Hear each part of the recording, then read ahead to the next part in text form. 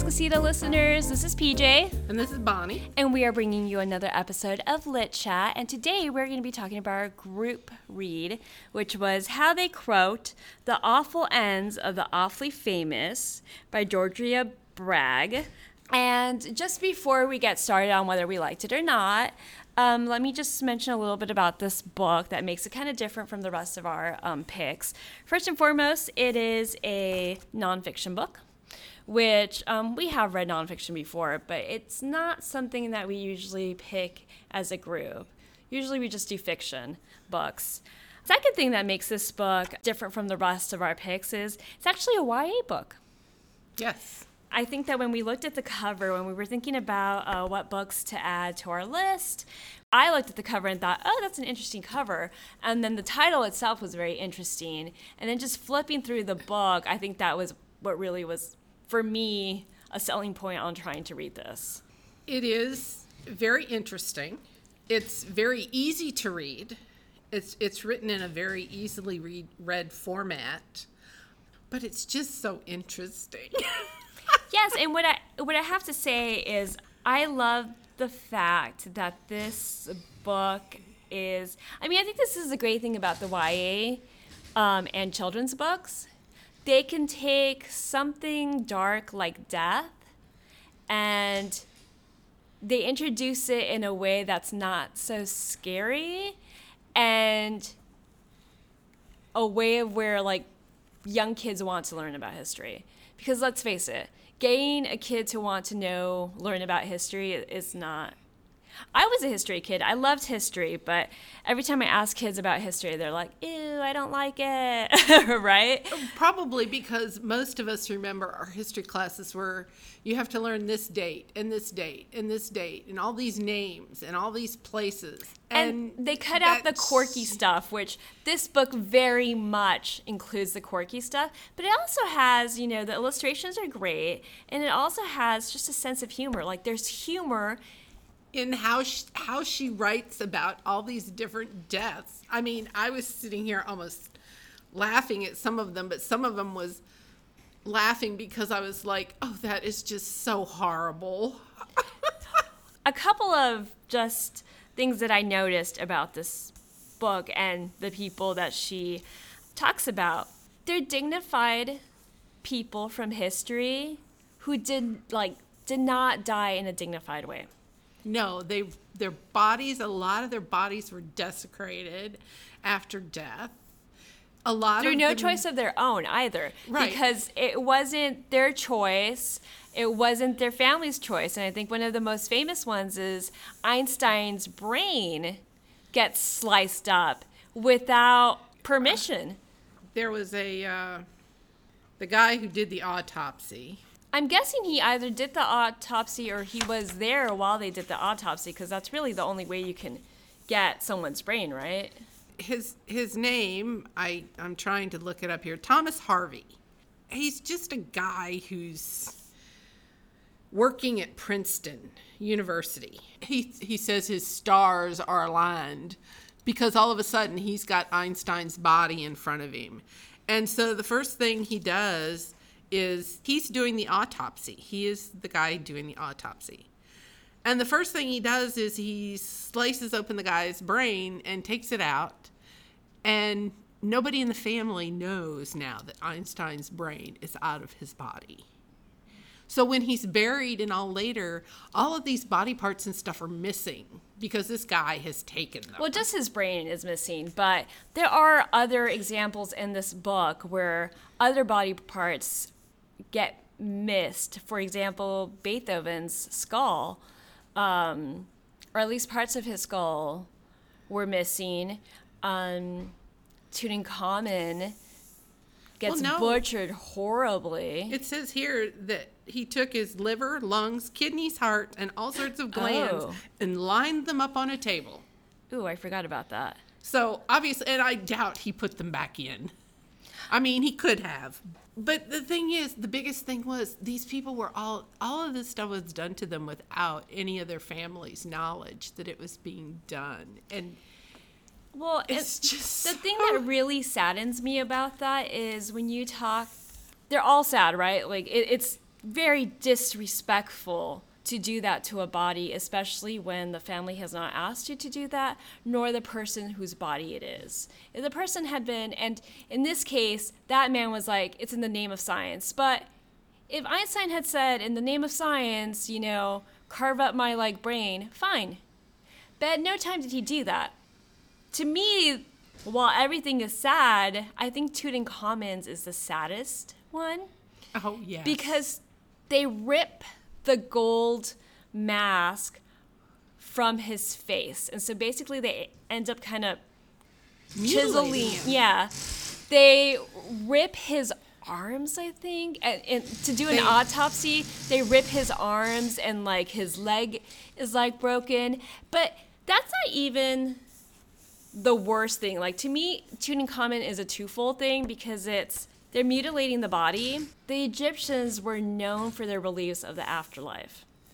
Right. And, you know, this is why they buried these treasures. This is why they buried their chariots, because they had to bury their chariots for the afterlife. Well, and their pets and their... Yes. All of their possessions. They were even buried with food. And they also were wrapped with charms to protect them in the afterlife. So to me, it's like it's deeply offensive because the afterlife meant so much to Egyptians, and they went by these strict beliefs and the way they did things. This is why they mummified their bodies, you know, to preserve them for the afterlife. And then here comes this British man and just disrupts Tutankhamun's afterlife. But see, that's the thing too with poor King Tut. It wasn't just the one time. Yes. They took him out 5 or 6 different times in different decades to do research on him. They wouldn't let the poor guy rest in peace. And it was invasive. Like, okay, yes, now scientists do research on mummies, but it doesn't have to be that invasive because now they have like CT scans. Right. So it doesn't require them cutting anything. Or they can take DNA, which just means a little prick of a needle to get that DNA. Not how... breaking off bones and taking pieces. Exactly. But the other reason that I just find it, when I say that it's these dignified history people with the most undignified deaths, is because the one that really comes to mind, and I think that Napoleon. You look at Napoleon and he is like this military genius, right? And you see the pictures of him and he's riding that horse and he's got his military uniform on with all of the like regalia.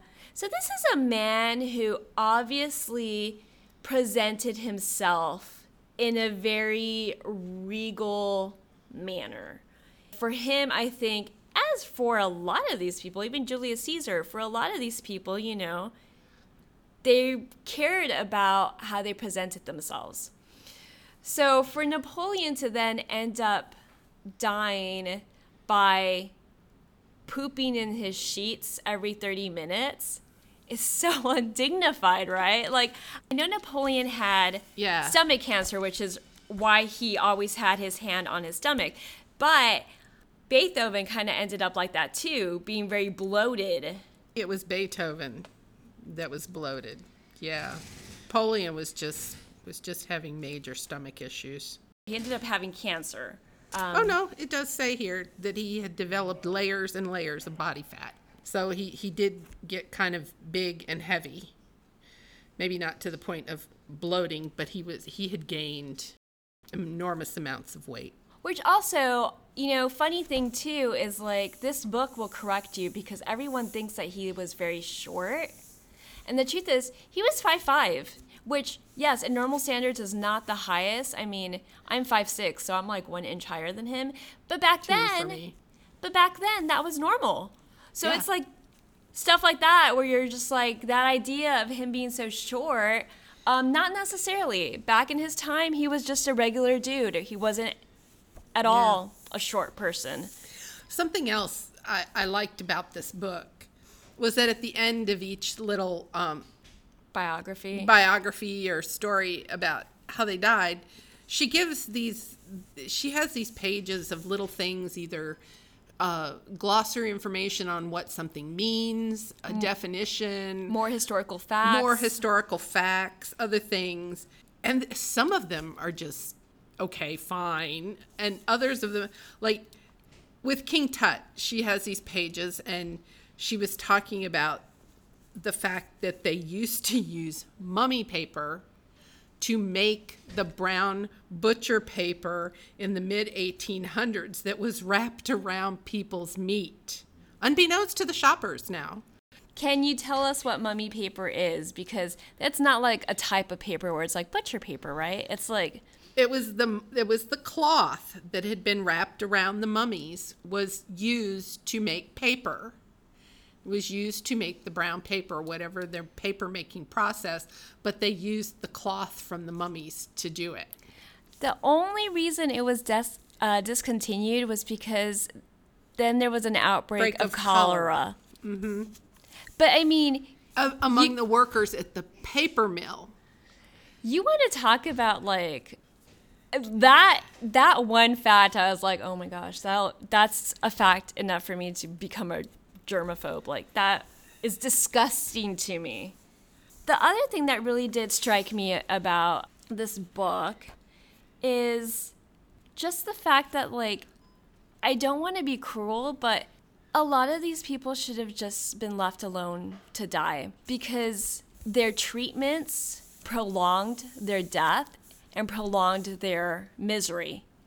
And some of these treatments are just horrible. And the one that really comes to mind for me is Beethoven, because he became extremely bloated to the point where he couldn't even get rid of any fluids in his body.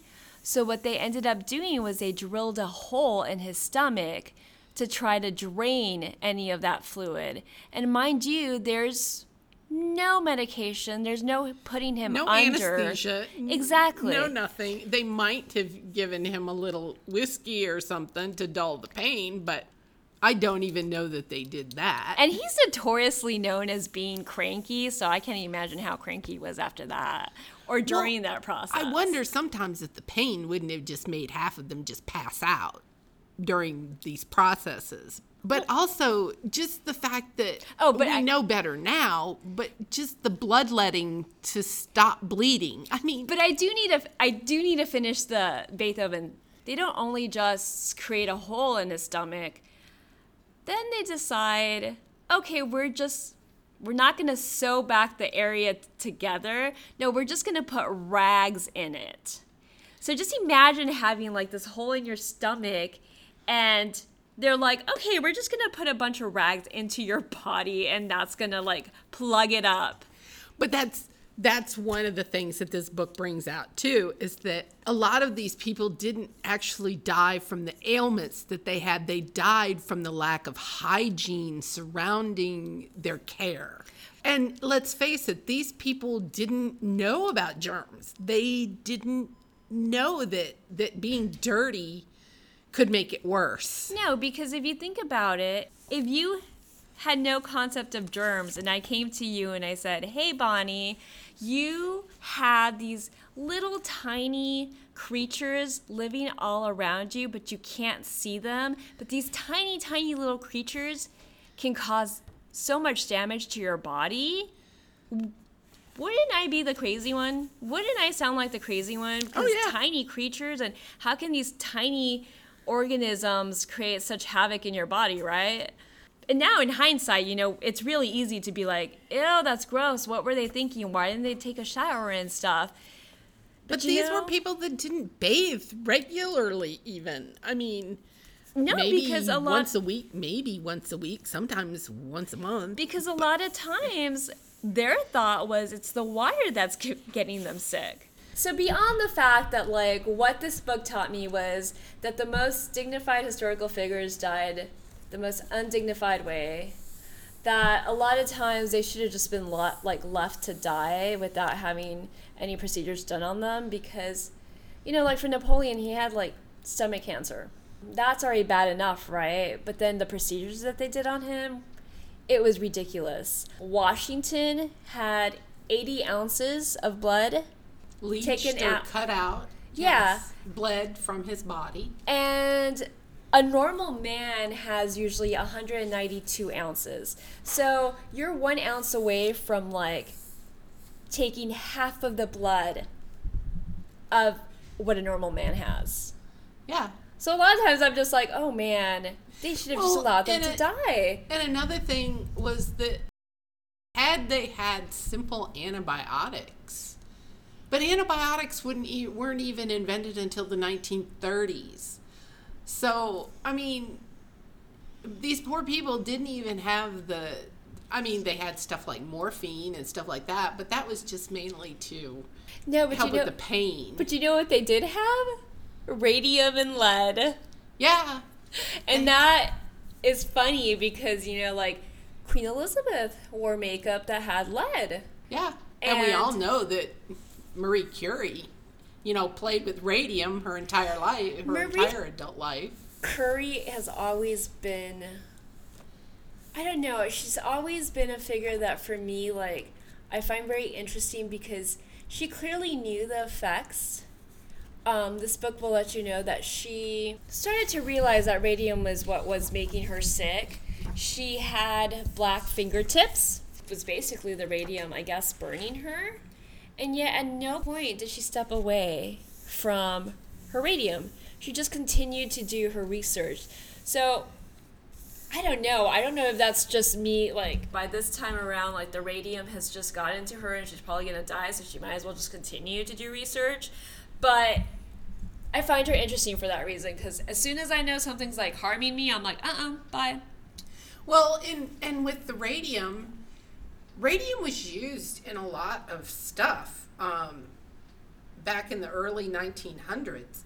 And people were dying from it because they were working with it. Like, they used to paint clock dials and bedroom slippers and fish bait and theater seat numbers and eyes of dolls. Which we did do.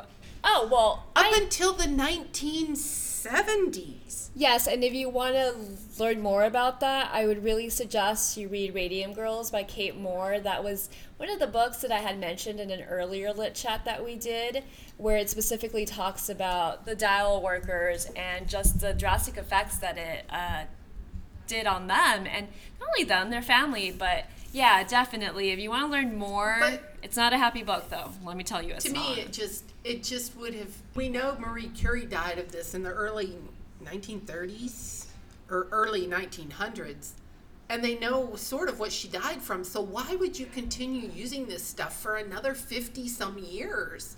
I mean... Well, okay, look. That just totally floors me. Honestly, you will not be floored by it if you read Radium Girls. You will not be floored by it because basically what it is painting glow-in-the-dark dials was very lucrative. So they hid all of these dangers and denied that it was radium. So, I mean, for money, that's why you do it. It's it's greediness. It's very unfortunate. Well, the one thing that I found interesting was with Garfield. Oh, man. He is assassinated. He gets shot. And all of these doctors who come up just start sticking their finger in his bullet hole trying to find the bullet. And obviously nobody is washing their hands. And there's no anesthetic. There's no nothing. They just keep probing around in him. They made, like, the hole deeper through all of their, like, poking around. They made it worse because they made the wound deeper. And obviously it got infected. But then they were saying that when they finally did the autopsy after he died, they were nowhere near the area where the bullet was. Yeah, so they essentially made a hole for nothing. But the fact, too, that, and this is another little snippet that they bring out, he was assassinated. There's no Secret Service. There was no Secret Service protection for the president until Theodore Roosevelt. And that was just for the president. That doesn't surprise me, though, unfortunately, because honestly, at some point you could walk in to the like White House. There was no guards. You as a like that was the people's house, right? So at one point, just any random person could walk off the street and go into the White House. Now you can't do that anymore now, but yeah, they were very loosey-goosey when it came to like the rules of the president. Oh, yeah. Because even then it talks about how like you knew where the president was because like they would always give you his agenda in the newspaper. So like if you're out to get that president, yeah, just look at the newspaper. Like the lack of, I don't know, common sense.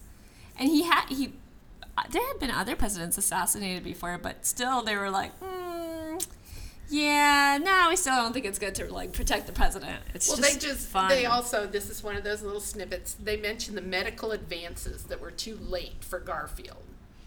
Okay, first was antisepsis. In 1865, they had no idea how to stop the spread of germs. That cleanliness was the big thing. That wasn't adopted until the 1880s. Then they started using rubber gloves, but that was only started because the nurse was wearing rubber gloves because she was allergic. She had skin allergies, so she didn't want to touch anybody else. It wasn't that she was protecting the patient. This is the type of stuff that's in this book, people. It is just amazing, all of the different information that is in here. It is impossible to tell you all the little tidbits. This is also like a really great opportunity because it is a YA book.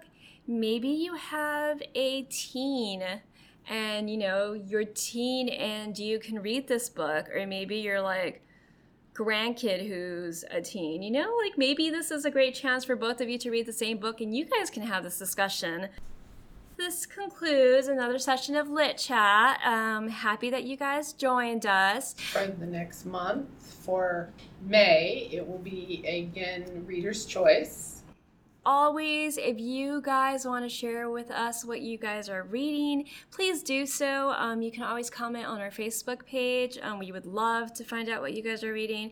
And we'd also just love to share that with the community, you know, because who doesn't like a good book? Right. All right, guys, till we meet again, this is PJ. This is Bonnie. Bye, guys.